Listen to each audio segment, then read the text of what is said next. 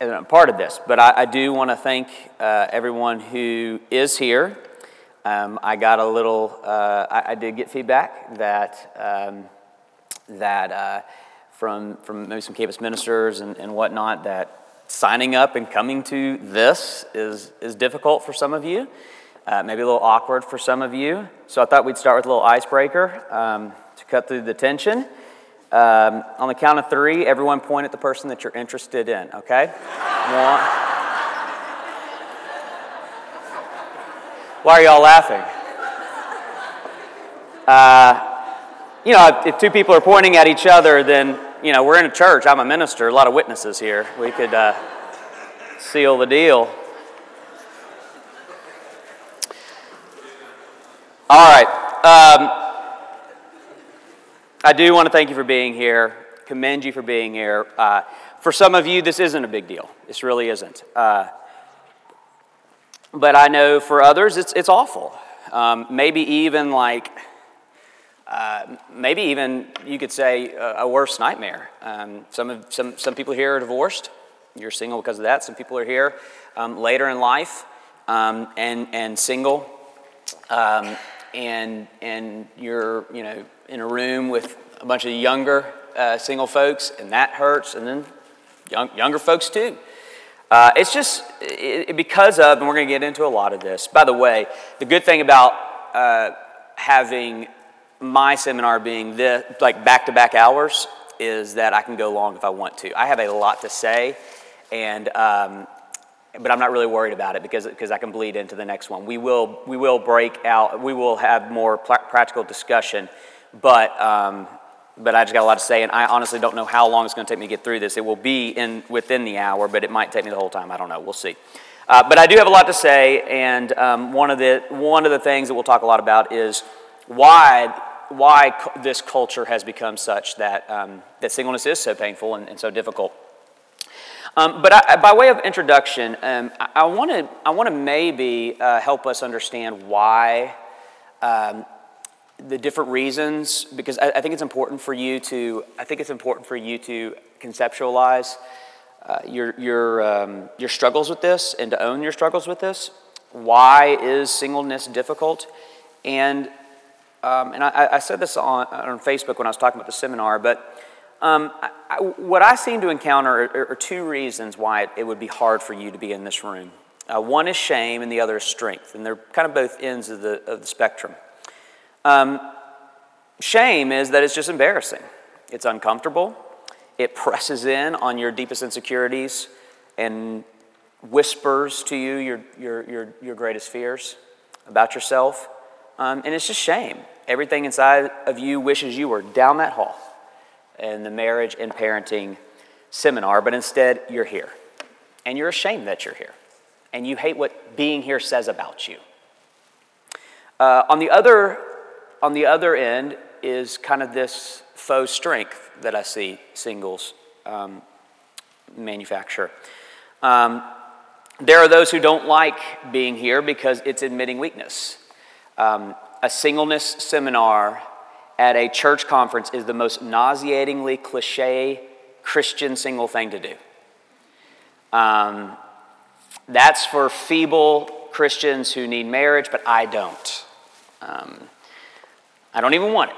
I got my career, I got my social life, I've got my independence and my personal space, and to be here feels kind of like a vulnerable concession, admitting need. So you don't want to be down the hall in that marriage and parenting seminar, and being here makes it look like you wish you were down the hall, and that's what hurts. Here's what I want both of you to see. You are strange bedfellows in this messed up culture of love and marriage. And when I say messed up culture, I'm not just talking about outside the church walls, the outside culture, though certainly that is very messed up. I'm talking about the evangelical culture that is anemic, woefully deficient in shepherding and discipling the unmarried among us. There's nothing out there. There is nothing of any thoughtful substance, that is. So yes, the world has massive issues, but we have only compounded the problem by either trivializing singleness at best or ignoring it altogether at worst. In other words, we don't know what to do with you, so we're just going to kind of ignore it and not give you categories and discipleship and paradigms and ways to think about this. And so what it has done is it has created this unhealthy view of singleness where marriage is either idolized or despised. That's what's going on with the shame and strength there. Marriage is either idolized or despised. But ironically, both share the same problem. They are viewing singleness through the lens of marriage. Whether you are ashamed that you're not married or you're proud that you're not married, the idea of marriage is dictating the terms of your life. That is to say, you are allowing who you are and where God has you to be defined by who you are not and where God does not have you. You have taken something else and allowed it to define where you are. There needs to be another way. And the option is to recover, or I believe this is cutting edge stuff. What I'm going to say is not cutting edge. I'm not saying I'm cutting edge. I'm saying it's cutting edge in the sense of this is a really new thing that the church is up against, culturally speaking. And so there's just not much out there. I'm going to talk about that.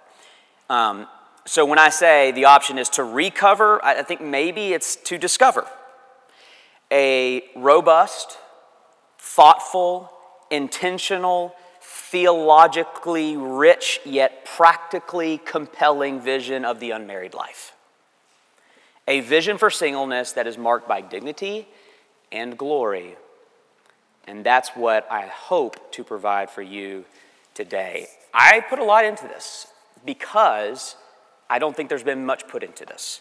And so I'm hoping that what I say today, and maybe I'll follow it up by putting some of this in writing, and of course these are recorded the podcast. I hope it can become a resource for you and your friends for a vision of singleness that is rich and compelling. Here's how I'm going to come at it. Okay, we're going to look at the singleness of Jesus and Paul, and what we're going to do is we're going to use both of them to look at the myths and gifts of singleness. Okay, the myths and gifts of singleness. What singleness is not, and what singleness is. We're going to allow Jesus to show us the myths. We're going to look at the humanity of Jesus and say, Jesus was single, therefore these lies, these myths that you're believing cannot be true because they were not true of Jesus. And then we're going to look at the life of Paul to look at the gifts of singleness and see what singleness is. We're going to look at how Paul did singleness to see what it is. And I'm going to give you 3 for each. So we're going to have 3 myths of singleness and 3 gifts of singleness. And what I'm going to do is ground each of them in one verse. Okay, so I'm going to have a verse for the myths, and I'm going to have a verse for the gifts, and then we're just going to go all over the place. But I'll start by rooting us in that. So let's take up the myths first, okay? Here's Hebrews 4:15. For we do not have a high priest who is unable to sympathize with our weaknesses, but one who in every respect has been tempted as we are, yet without sin. The miracle of the virgin birth is so important to our faith. We say in the creed that Jesus was conceived by the Holy Spirit and born of the Virgin Mary. And only in this way can what is conceived be fully God and fully man. If the Messiah just showed up from heaven in human form, he would not be fully human. If the Messiah was conceived by man and woman and then was anointed by God or something like that to be the Messiah, then he would not be fully God. But the Holy Spirit comes upon a virgin, and what is conceived is fully God and fully man. Not half God, not half man. Not one part God, one part man. Not sometimes God, sometimes man. At all times, fully God, fully man. And what you have to understand to dispel the myths of singleness is how important the incarnation and the humanity of Jesus is to this discussion. Tolkien speaks of primary and secondary knowledge within a story. Primary knowledge is our actual experiences of a story that we inhabit. We inhabit a story, we experience it. That's primary knowledge. We know things because we're experiencing things.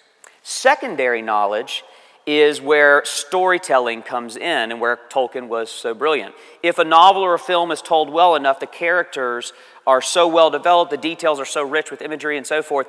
If it's a good story and the story is told well, then it will evoke what's called secondary belief. We actually are caught up in the story and experiencing it with the characters of the story. We actually cry with the story's tragedies. We actually laugh with the story's joys. We get chills with the story's drama.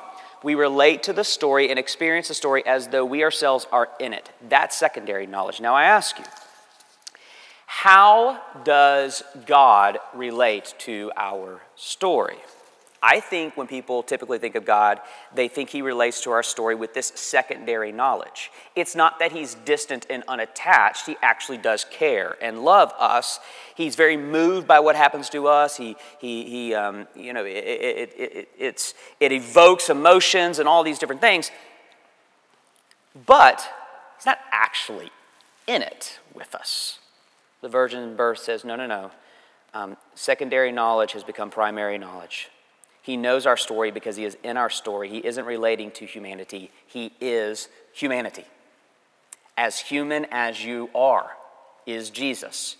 Now, he's the Son of God incarnate, so he has this unique ability to be as God is and as human as you are, but he is as human as you are. Now, the implications and truths of this are endless, but for our purposes, I want to allow the full humanity of Jesus to dispel the myths of singleness. The celibate life of Jesus is not appreciated or contemplated enough. In studying for this, just meditating on the celibacy of Christ and all of its implications is so rich. Because Jesus chose the unmarried life, we are able to say so much about your life. It particularly what it is and what it is not. The lies we believe about singleness are dispelled by the singleness of Jesus. And I want to look at three in particular, like I said. Three that tend to be specific to our culture and context. And specificity here is really important to the discussion. The idolatry of marriage and the struggle with singleness is not new to our culture, but the struggle changes. For example, centuries ago, and still to this day in more traditional cultures, marriage and family meant prosperity and security. So singleness was feared in a way that we fear like death or job loss or failure to save for retirement or a market crash.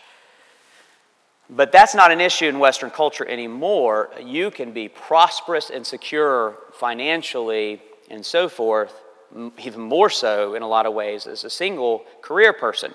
Our fears of singleness fit more with a therapeutic, individualistic, at times even narcissistic age we inhabit. That is to say, marriage and family are worshiped because of what they do for me. Not because of security or anything like that in the traditional marriage or what it says about the family name if I don't get married or anything like that. No. Marriage and family are worshipped because of what they do for me, most specifically these deep, restless desires that I see marriage as the answer to. This is the root of the modern myth we now believe about marriage. And I want to speak to what I believe are the three most common. And you will notice that what the myth is rooted in is your individualistic felt desires, because that is the spirit of the age. Here are the three myths. You need marriage to be complete. You need sex to be fulfilled. You need family to be loved. These are lies that you are believing about marriage, and they are lies, and we're going to let Jesus show us that that is so. The first is you need marriage to be complete. So when I committed to study and present content for singleness, as I mentioned, I was amazed how little has been done on this topic. We do have books in the bookstore out there, and I'll be honest, I have not read those, so they might be great. I don't know. But they're few and far between, and the way we got those is Will just got on the Gospel Coalition and started reading around, like, do they recommend anything? Like, what's out there? And the answer is there's not much. Page's article has been the 2-page standard for forever. You've probably read that. What is it, baby? Singled out for good. Yeah, the lady who led Abby to Jesus, incredibly gifted lady, Paige Benton Brown is where you'll find it on Google. She wrote an article doing campus ministry that became this still exists as kind of a 2-page standard. There's not books, there's not anything. I was overwhelmed by how little there was. And what there is out there, here's the bigger problem, is there's not much out there, but what is out there has an intrinsic flaw that throws the whole thing off theologically from the beginning, and I think in the end perpetuates the problem of singleness. So what is being written has a theological assumption within it that is wrong, and it only perpetuates the issue. So what I want to do, I want to see if you can pick up on it. Let's take a tour through the books out there and see if you can pick up on them. The first, of course, is Lady in Waiting. This is the big one. Millions, I know they got to work on the cover, but millions of copies sold. This discipled an entire generation of ladies on how to do singleness. I don't know if this book is even still used. Is it still used? Do y'all raise your hand if you use this? No. Yeah, that's the most embarrassing. Yeah. Thanks, preacher. All the women who are reading Lady in Waiting, please raise your hand. But I don't know. We won't ask if you've read it or are reading it. But here's why you need to know this even if you haven't read it. It has discipled an entire generation on how to do singleness, but perhaps even more significantly, has shaped the narrative of singleness within the evangelical church. This book pretty much did that. It shaped the narrative of how we do singleness and how we disciple singleness. So you can only imagine it turned into an empire. Lady in Waiting was replaced by the new Lady in Waiting. Now we've got the over 1 million copies sold. Now she's longingly looking out the window. It's the new Lady in Waiting, classic message for a new generation. So we've updated it for y'all. Now this is so important. The Lady in Waiting concept is so important that they actually came out with a book called Raising a Lady in Waiting. So this is how moms can stand on the beach and hold their child and prepare her for the man. Oh, look, I didn't even see that. Parenting Guide to Helping Your Daughter Avoid a Bozo. Look at Raising a Lady in Waiting. Now, raising a lady in waiting is serious business, so you need help. So it starts young. We have Lady in Waiting for little girls. Yeah. Aw and cute and what? They get out of the picture book years and we get to the young lady in waiting. So I guess this is, I don't know, where my boys are, is you're developing a heart of a princess, which is noble. Then you get into high school and college, we have Lady in Waiting Student Edition. Yeah. And so this is, I suppose, for high school students, college students, how to do it that way. After you graduate college, you just retire into the waiting room. The waiting room. A 31-day devotional for single women waiting for the right husband. Now, you're not idle in the waiting room. I mean, they call it the waiting room, like the husband will see you now.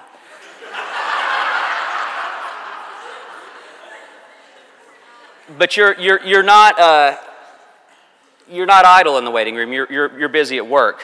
You got some books to read. Lord, prepare me to be a godly wife. Again, godliness viewed as an end for your husband, which is true if your husband's Christ, but we'll get into that. And you got some praying to do. Praying for your future husband. Preparing your heart for his. And They're all staring at the sky, yeah. And if you need a little bit more direction, we've got 31 days of prayer for your future husband. Looking at the sky, I know. And they're all looking at the sky in their dress. All right, now listen, if you've been in the waiting room for a long time, you start getting desperate. And you just start getting really real. The next one would be, God, where is my Boaz? Please. A woman's guide to understanding, listen to this, a woman's guide to understanding what's hindering her from receiving the love of the man she deserves. What's hindering her from her Boaz. And then, at some point, you get angry at God and it's just, God, send me my husband, exclamation point. Enough! Exclamation point. My husband now. Okay, what is the fallacy intrinsic in the evangelical singleness book world? Consider Lady in Waiting. The title and subtitle are very telling. Lady in Waiting, becoming God's best while waiting for Mr. Right.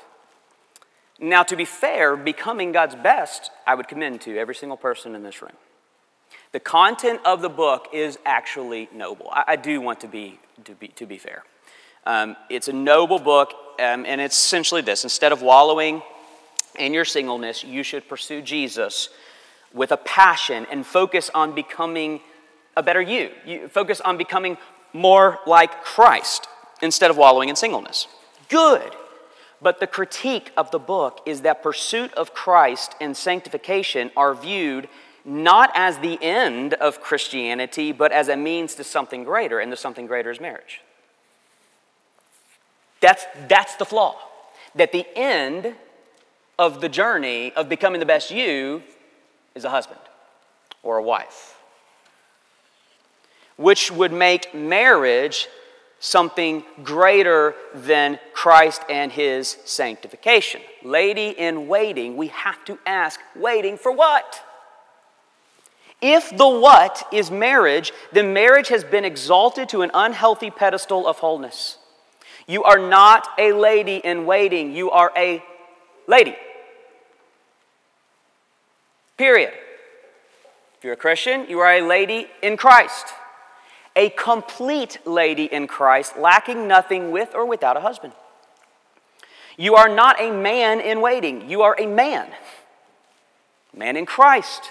A complete man in Christ, lacking nothing with or without a wife. And if you wish to argue with me on that point, then I will simply defer you to Christ himself.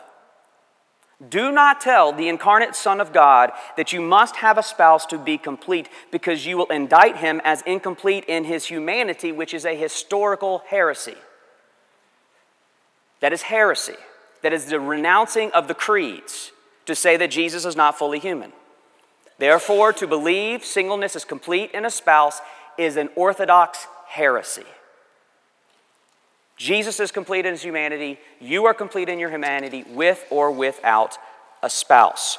So what this does is dispel the narrative in your mind that God is doing something to you to prepare you for the completeness of marriage. The lie that God is doing something in me to prepare me for the wholeness that will be mine in marriage. As soon as these are things that Paige in her article says people said to her. As soon as you are satisfied in God alone, he will bring you the spouse. He's waiting for you to be ready to bring you a spouse. Contentment in him, as soon as I know you're content in me, then I can give you a spouse. Until then, Before you can marry someone wonderful, the Lord has to make you someone wonderful. Lady in waiting. Before you can marry someone wonderful, you've got to become someone wonderful. All of these trite axioms view marriage as the end of God's work in your life. But what happens when you change the end of the story, the telos of completion into Christ-likeness rather than marriage, is that now everything is getting you there. And that could be marriage, that could be singleness, that could be divorce, that could be anything to get you there. But the there is not marriage, it is Jesus, Christ-likeness. Wholeness is not a spouse. And by the way, before we move on from this point, may God have mercy on your future spouse were you to find one if you think that spouse will be your completion and wholeness. Because the same idolatry of marriage that is destroying your singleness will one day destroy your spouse in marriage. If you enter into that and say, you wife must complete me. You wife must make me whole. You are the answer. You are the end of my longings. You are completion. You will crush your spouse and you will ruin your marriage. Here's the second myth. You need sex to be fulfilled. You need sex to be fulfilled.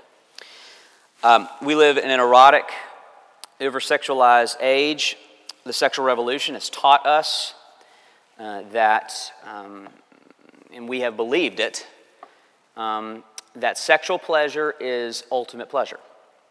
The highest aim of this existence is sexual fulfillment, and nothing should stand in the way of your achievement. This is why the LGBTQ community and efforts are so militantly opposed to any and all sexual ethics that would restrict sexual expression and fulfillment, because in their mind, you can understand how they think this because of the narrative of the sexual revolution. In their mind, you are literally denying someone their fundamental right to happiness.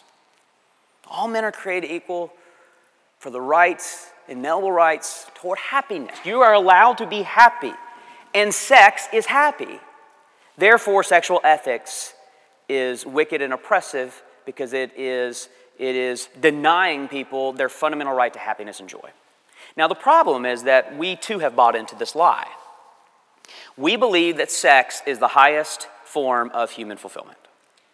To be denied sex is to be denied my very joy and happiness. Now, obviously, this is not a problem for singles who don't hold to Christian convictions, but if you are here or you're listening to this podcast, then it's probably an issue for you. To be single is to be celibate in the Christian worldview, at least in conviction. I know there's a lot of shame in this room. I know that that's conviction, but it's not always practice.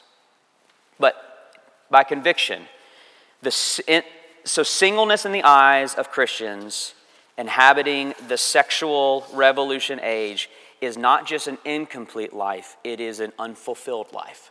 It is an unsatisfied life. It is an unhappy life. Well, again, Jesus dispels that myth. Jesus was tempted, our passage says, one who in every respect has been tempted as we are. It's the in every respect that makes this verse so compelling, isn't it? It would probably, if it just said, our high priest who is unable to sympathize with our weakness, but one who was tempted as we are. Just kind of a general tempted as we are. It would probably enable us to think of Jesus as someone who had a general, low-grade, non-specific temptation that he didn't indulge. Kind of a token, yeah, I'm tempted. The in all respects makes it very raw and real and perhaps scandalous. How was Jesus tempted? Was he tempted like me? The Bible says in every respect. And so yes, Jesus was tempted by sex. He was a male with functioning sexual organs who went through puberty, who saw and appreciated women's beauty and was tempted to have sex with women, was tempted to indulge in lustful thoughts and fantasy of the imagination, but he said no. Perfectly said no. Every single time he put temptation to death and was without sin. Now I ask you, was Jesus therefore unhappy and unfulfilled? I think people actually think that about Jesus. I think they view Jesus' celibacy the way you view your celibacy. He must have been so unhappy, but he was willing to bear that cross and suffer for us and deny all of these things for us so that we can be saved and whatnot. No, actually, he was perfectly content and fulfilled, because fulfillment is not sex. Fulfillment, according to Jesus, is to do the will of his Father. That's my bread. The will of his Father for Jesus was singleness. And he found delight in obedience to his Father's calling. Were he to forsake the Father's will and have sex, it would have felt good. Jesus was fully human. It would have felt good. And yet it would have emptied him of his joy and fulfillment. Sex is not the highest joy. Obedience to God is. And so yes, singleness calls you to the celibate life. But the plausibility of the celibate life must become a happy option for you. It's not easy. Nobody's saying it's easy. Get this, nor is marriage and sex easy in marriage. It is very difficult. It is not what you imagine it to be. The intimacy, what it does to you, the way it opens you up, there is no wound like the wound of one you have opened yourself up to in sex. And many of you know that already in painful ways. The complexities, not to mention what sex produces for little knuckleheads that, and we'll get to kids, I know. Listen, sex and marriage isn't easy. It's a cross to bear. Of course it's a delight. Of course it's a joy. Yes, it's something to be enjoyed. So is singleness. It has its unique joys. And yes, its unique challenges. It is not easy. That comes with a whole host of crosses to bear. But obedience to the Father's will is never easy. But it is always good. So yes, I'm actually saying it. Celibacy is not just plausible, it is good. And if you are going to deny that, once again, if you are going to deny that or fail to practice that, it says something about Jesus. But I want to say something else here, something unique, and this speaks to some people here with this struggle that I want to love you in this. If you are going to deny the goodness of celibacy, or if you're going to fail to practice celibacy in your life, then you are going to marginalize and hurt a demographic of Christians who desperately need your help. Do you know how to stand in solidarity with your same-sex attracted brothers and sisters, singles? You have a unique opportunity. I don't have this. Do you know how to fight for them? Do you know how to say that the life that the church is calling you to is a good life? Do you know how to stand in solidarity with your same-sex attracted brothers and sisters who are here? I know you're here, and that adds total complexities to marriage and family conference and singleness. I know it's even much deeper and more painful for you, and I'm sorry. I'm sorry. We love you. You're welcome here. We are going to call you into God, the will of the Father for you, but we will love you in that. We will stand with you that. And singles, would you please help them? We ask them to not define themselves by their sexuality. We ask them to deny temptation and embrace celibacy. We ask them to see and believe that Jesus is enough, and their heterosexual friends are hooking up everywhere in the church. Don't worry, sex doesn't define you. Jesus is enough. You can do this. But on the weekends, I'm making out. Fight for them. Stand with them. There are things that you can say to them that I can't say. The married dude with 4 boys saying, hey, sex isn't all. Yeah, right. Easy for you to say. What if you said, sex is not God's will for me either, but joy and fulfillment are mine and they can be yours too?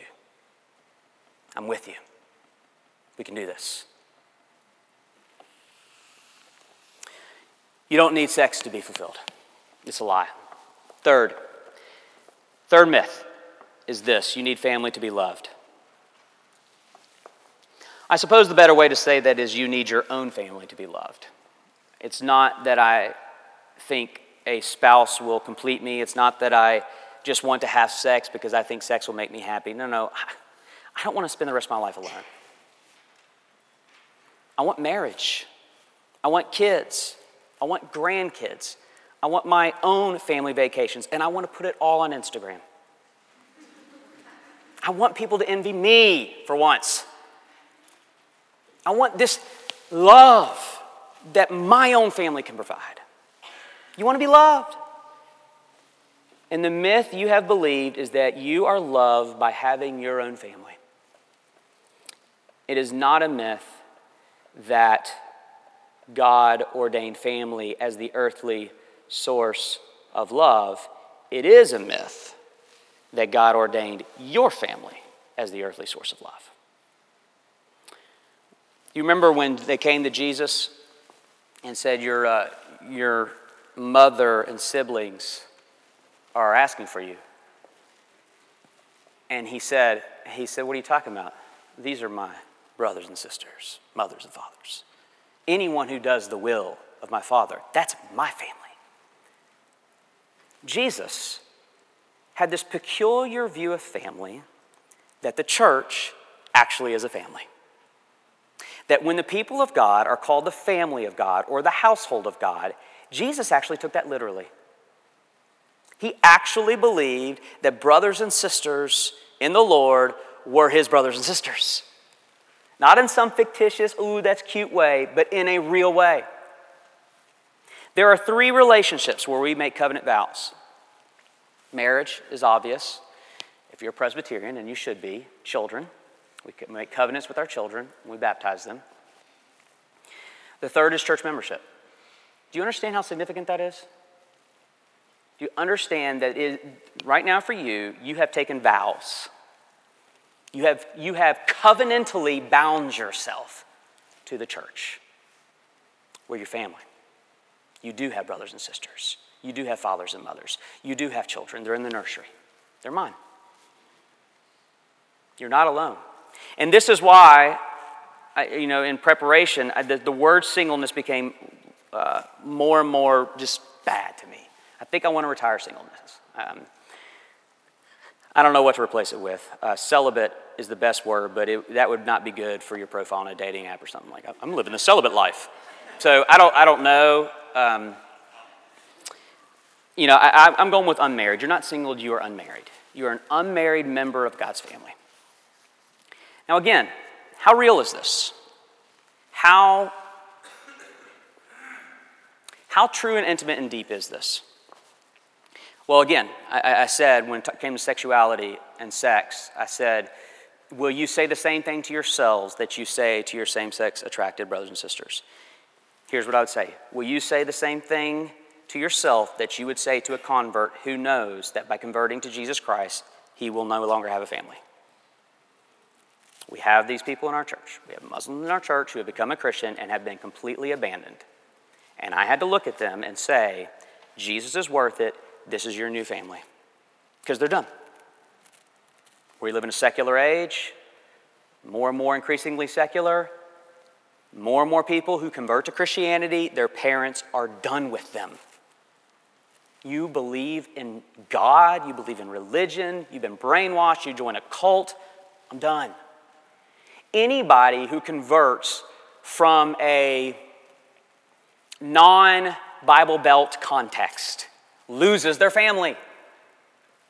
As did anybody in the New Testament that converted Jesus, lost their family. I am going to say to them, you haven't, you've gained. You have gained a family. You have brothers and sisters and fathers and mothers and yes, children. Singles, will you say that? How much do you believe that? If you're on a college campus evangelizing a Muslim and they said, no, you don't understand. If I believe what you're saying right now, I'm done with my family. If you're going to look at them in the eye and say, no, I'll be your brother. I'll be your sister. I will introduce you to a new generation of fathers and mothers. You will be loved with a love you can't imagine. Will you say that to yourself? Will you believe that? Now listen, I understand the church has done a terrible job of being that to you. Listen, if I was, or to the married folks here, we suck at this, okay? We got to get better.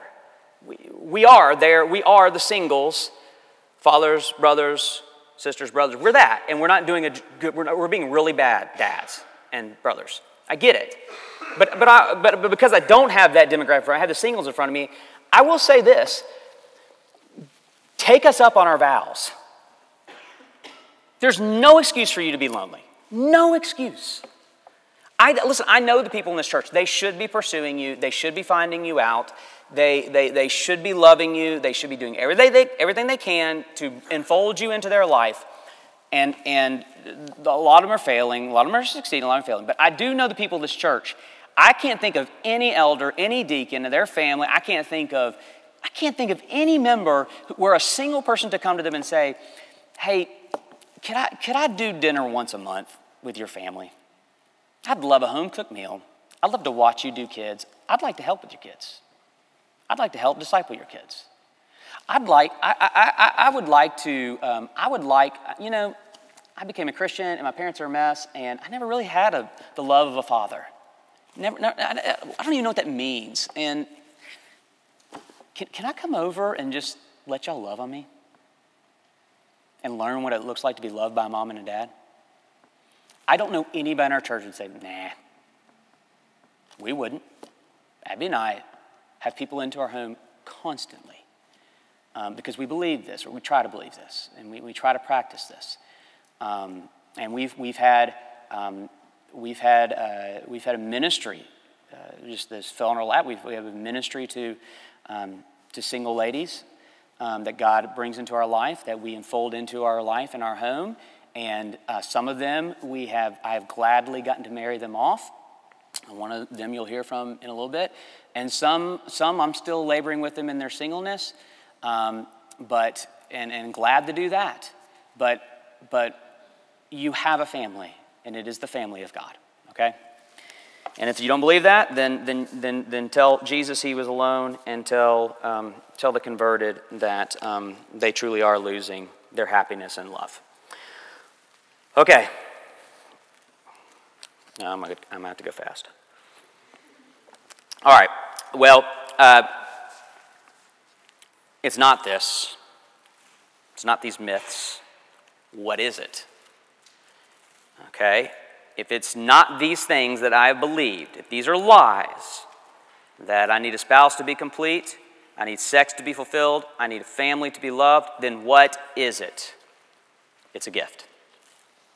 If God is sovereign, and he is, if he loves you, and he does, then your stage of life is a good and perfect gift at the hands of Almighty God's providence, who is your Father. All things work together for the good of those who love him and are called according to his purposes. Either you believe that or not. Nothing challenges our theology more than singleness and infertility. Than waiting for a spouse and waiting. What I find is these Reformed Christians who believe in the sovereignty of God and the goodness of God's providence. This is where rubber meets the road for them. When they come into my office with the singleness of the infertility, either you believe this promise or not. I believe it's true. I believe it's true. I believe that this is good for you. This is God's good and perfect gift for you. And I want to try to show you that through the Apostle Paul. Sandy exegeted this text last night, so I won't spend much time on it. But just one verse. I wish that all were as I myself am, but each has his own gift from God, one of one kind and one of another. And of course, he's talking about marriage and singleness here in 1 Corinthians 7. He calls his own singleness a gift, okay? A gift. Now, here's why this gets so many people make fun of this. Like, this isn't the gift that anybody wants, right? It's because when we think gift, we think that this is like a present from God, from heaven. Like, here is my present to you. It's singleness. Happy? That's not how the New Testament speaks of gifts, right? What are gifts in the New Testament? Like, what are spiritual gifts? Is that a present to you? Or is that something God has given you to be used for his glory and the good of humanity, right? What are gifts in the New Testament? They are what God has given us and empowered us to be and to use. Well, that's what he's talking about here, especially when you look at the context of the whole passage. When you talk about gift, he's saying the reason why you should want this gift, the reason why I wish you had this gift, the reason why this is a gift is because of how much good can come to the world through this. It's such a gift to the world. Singleness is such a gift to the church and the world. And so we have to redefine what we think of when we think of gift. That's what he's talking about. Now, okay, how is it a gift? Okay, it's a gift. What do you mean by that?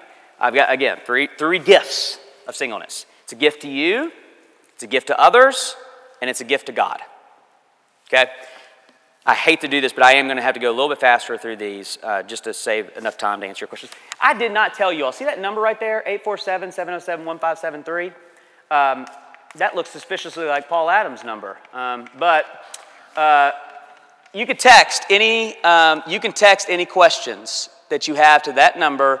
I'll get those as we make a quick transition, and we will answer those in the Q&A time. I apologize. I should have said that way earlier. 847-707-1573. Text to that, and Paul will get me those questions. Okay. Gift to you, gift to others, gift to God. I am going to have to go a little bit faster here. Gift to you.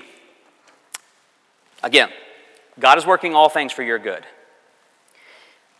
If we redefine what I said in the first point, if we redefine the end not as marriage, but as completeness in Christ, the goal, the telos, the arc of your story is the glorification that you will one day have, then this is what that end means. If marriage is the end, then it's all your lady in waiting. You're all getting ready for that. If this is the end, then it means that right now, this is the best possible thing for you to get you there. This is the best possible God has for you. This is God's best for you. And he's a loving father. And he's a good father. And good fathers know how to give good gifts to their kids. I say no to my kids more than I say yes. Because they ask for things that they cannot have. They should not have. Things that would ruin them. Things that if I indulged would not be for their good right now. And I love them too much. But I love to say yes. I really do. When their goodness, my plan for them, that they can't understand, their longings, when all of that aligns together, I love to say yes and answer those requests. But I say no a lot. And they don't understand why I'm having to say no. And often it ends with, just trust me, I know what's best. This is God's best for you. You either have to give up the sovereignty of God or the goodness of God to deny that truth. And you're not going to give those up. You better not give those up. God is sovereign. God is good. This is best for you if the end is your glory. And it is. Your end is not marriage, it is glory. Might include marriage. Chances are, odds are, it will. Might not. But whatever, this is God's best. Gift to others. You know, I would just say this. You have got to recover the uniqueness and benefits of singleness that it affords you, particularly as you get older in your unmarried state. The money, the time, the resources. Listen, when I chose to get married and have children, I chose to primarily devote the gifts that God has given me to 5 people. 5 people in this world get most of me. God has gifted me My gifts are being used at this church. I hope my gifts are being used beyond this church. But primarily, if I'm doing my job, I have said I am making the decision to limit my gifts to 5 people in this world. Now, I think it's a good decision. I think that's exactly what God had for me. I think my marriage and those boys, devoting my primary gifts to that, I think that will, in the end, bless the world, and that's what God's calling me to do. I believe that. But listen, if I was single, and I understand, when I study this passage, I totally get Paul here. I really do. I really do. I love my life. I love my calling. I love my wife. I love my kids. I wouldn't trade it for the world. All that aside, but I get what he's saying here. I totally get it. Do you know what I could be doing if I were unmarried in my position right now?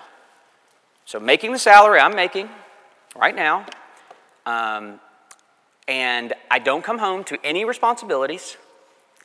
So I have total time to write whatever I want, to invite whoever I want into my home, to visit with whatever friends I want, to devote whatever I want to this church and the work. Do you know what the Lord could be doing through my life were it not for Abby and those boys? Now again, please don't hear what I'm not saying. Praise the Lord for Abby and those boys. I will not, that they are my joy and my delight. I love my calling. I love the will of my Father. But I'm telling you, Paul knows what he's talking about here. He's saying, I wish you could be like me, because I am pouring my life out for the gospel. All of my money, all of my time, all of my resources. All of it is for others, not a marriage. And he gets into it. He says, look, a guy has to be concerned about his wife, and he should be concerned about his wife. Of course. He said, I don't have those concerns.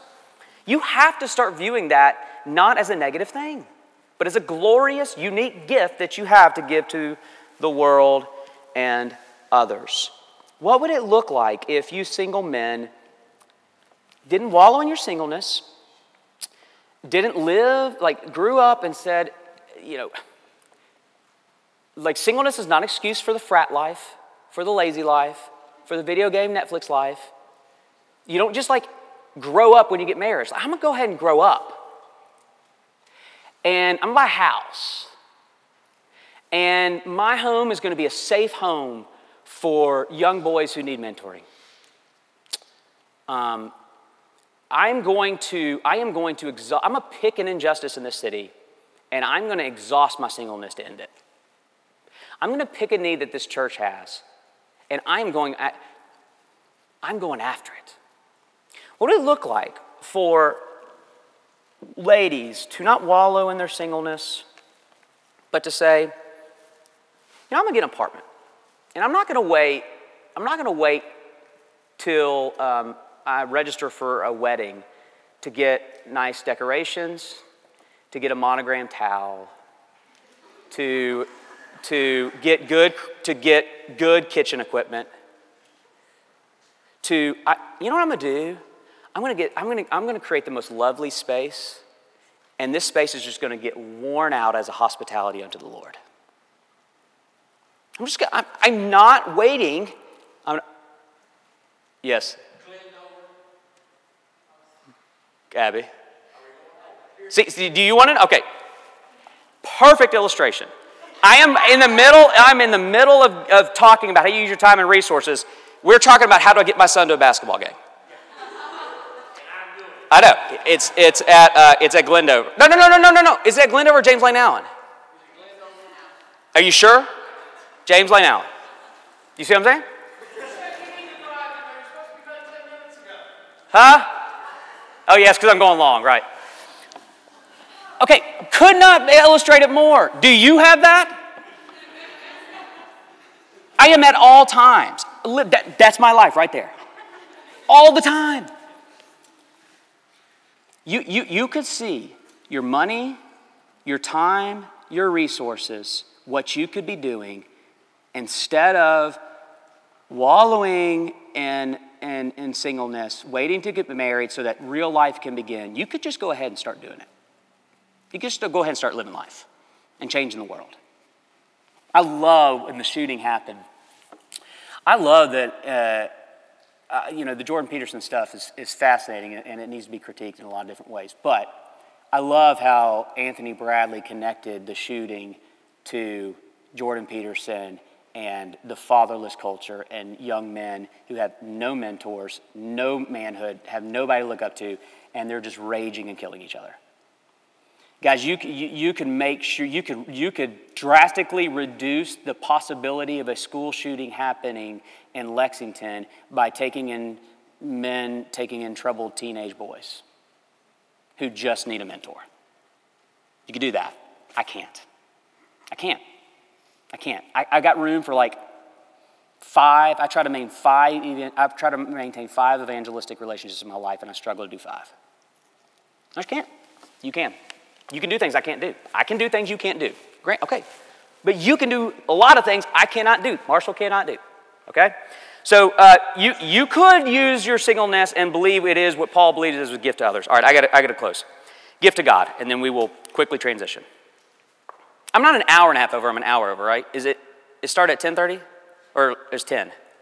I start at 10. Okay. Well, when is it out? When is the whole thing over? It ends at 11:30. Yeah. So it would end at 12:30. Okay. All right. All right.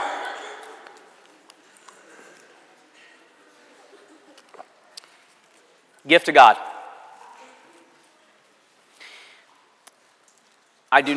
Please do not hear what I'm not saying. I believe in justification by faith alone, through grace alone, not by works of the law. You cannot earn any love or approval to God. You cannot give him anything that would make him love you more. We do not give our gifts to God in such a way that we earn his favor and love. He does not love you more because you're single and you're bearing that cross for him, marriage, anything. Okay, theological stuff aside, this is what I'm talking about. Love so amazing, so divine, demands my soul, my life, my all. Oh, Jesus, I can never repay, but my life is yours.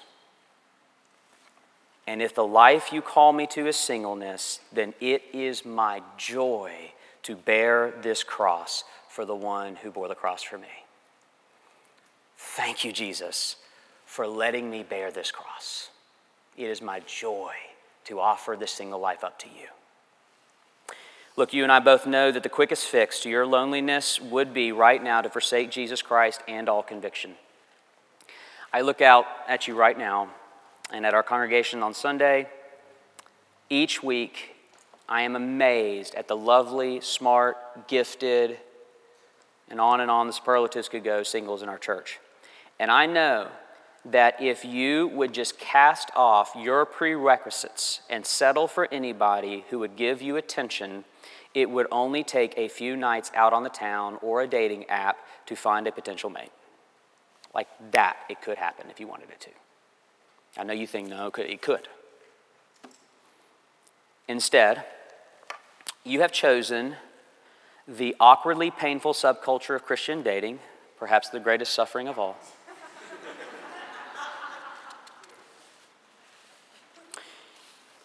You have chosen to say to the world, I will not consider you for marriage unless you love my Jesus.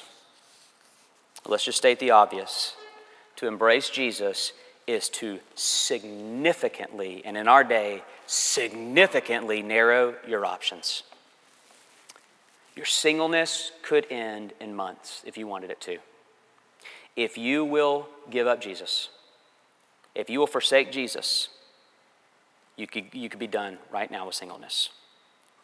There is a very real cross to bear that should not be taken lightly or underappreciated. You have chosen Jesus over the plethora of people out there whom I'm sure would love to take you out tonight, but do not share your love for Christ. This is the cost, dear Christian, dear child of God, this is the cost. And when we face the different costs of discipleship, and we all have them, my calling has costs too. When we face the different costs of discipleship, it is there that we face the ultimate question, is Jesus Christ worth it? Brothers and sisters, you know the answer, but perhaps you need a pastor to tell you again. He is worth it. 10,000 times over, Jesus is better than a spouse. I know many of you would like to have both, and perhaps God will grant this desire of your heart. But for now, I hope you will view your singleness for what it is, an opportunity to honor the Savior you love by suffering in his name. Your cross is not pleasant, but it is beautiful. It is so beautiful.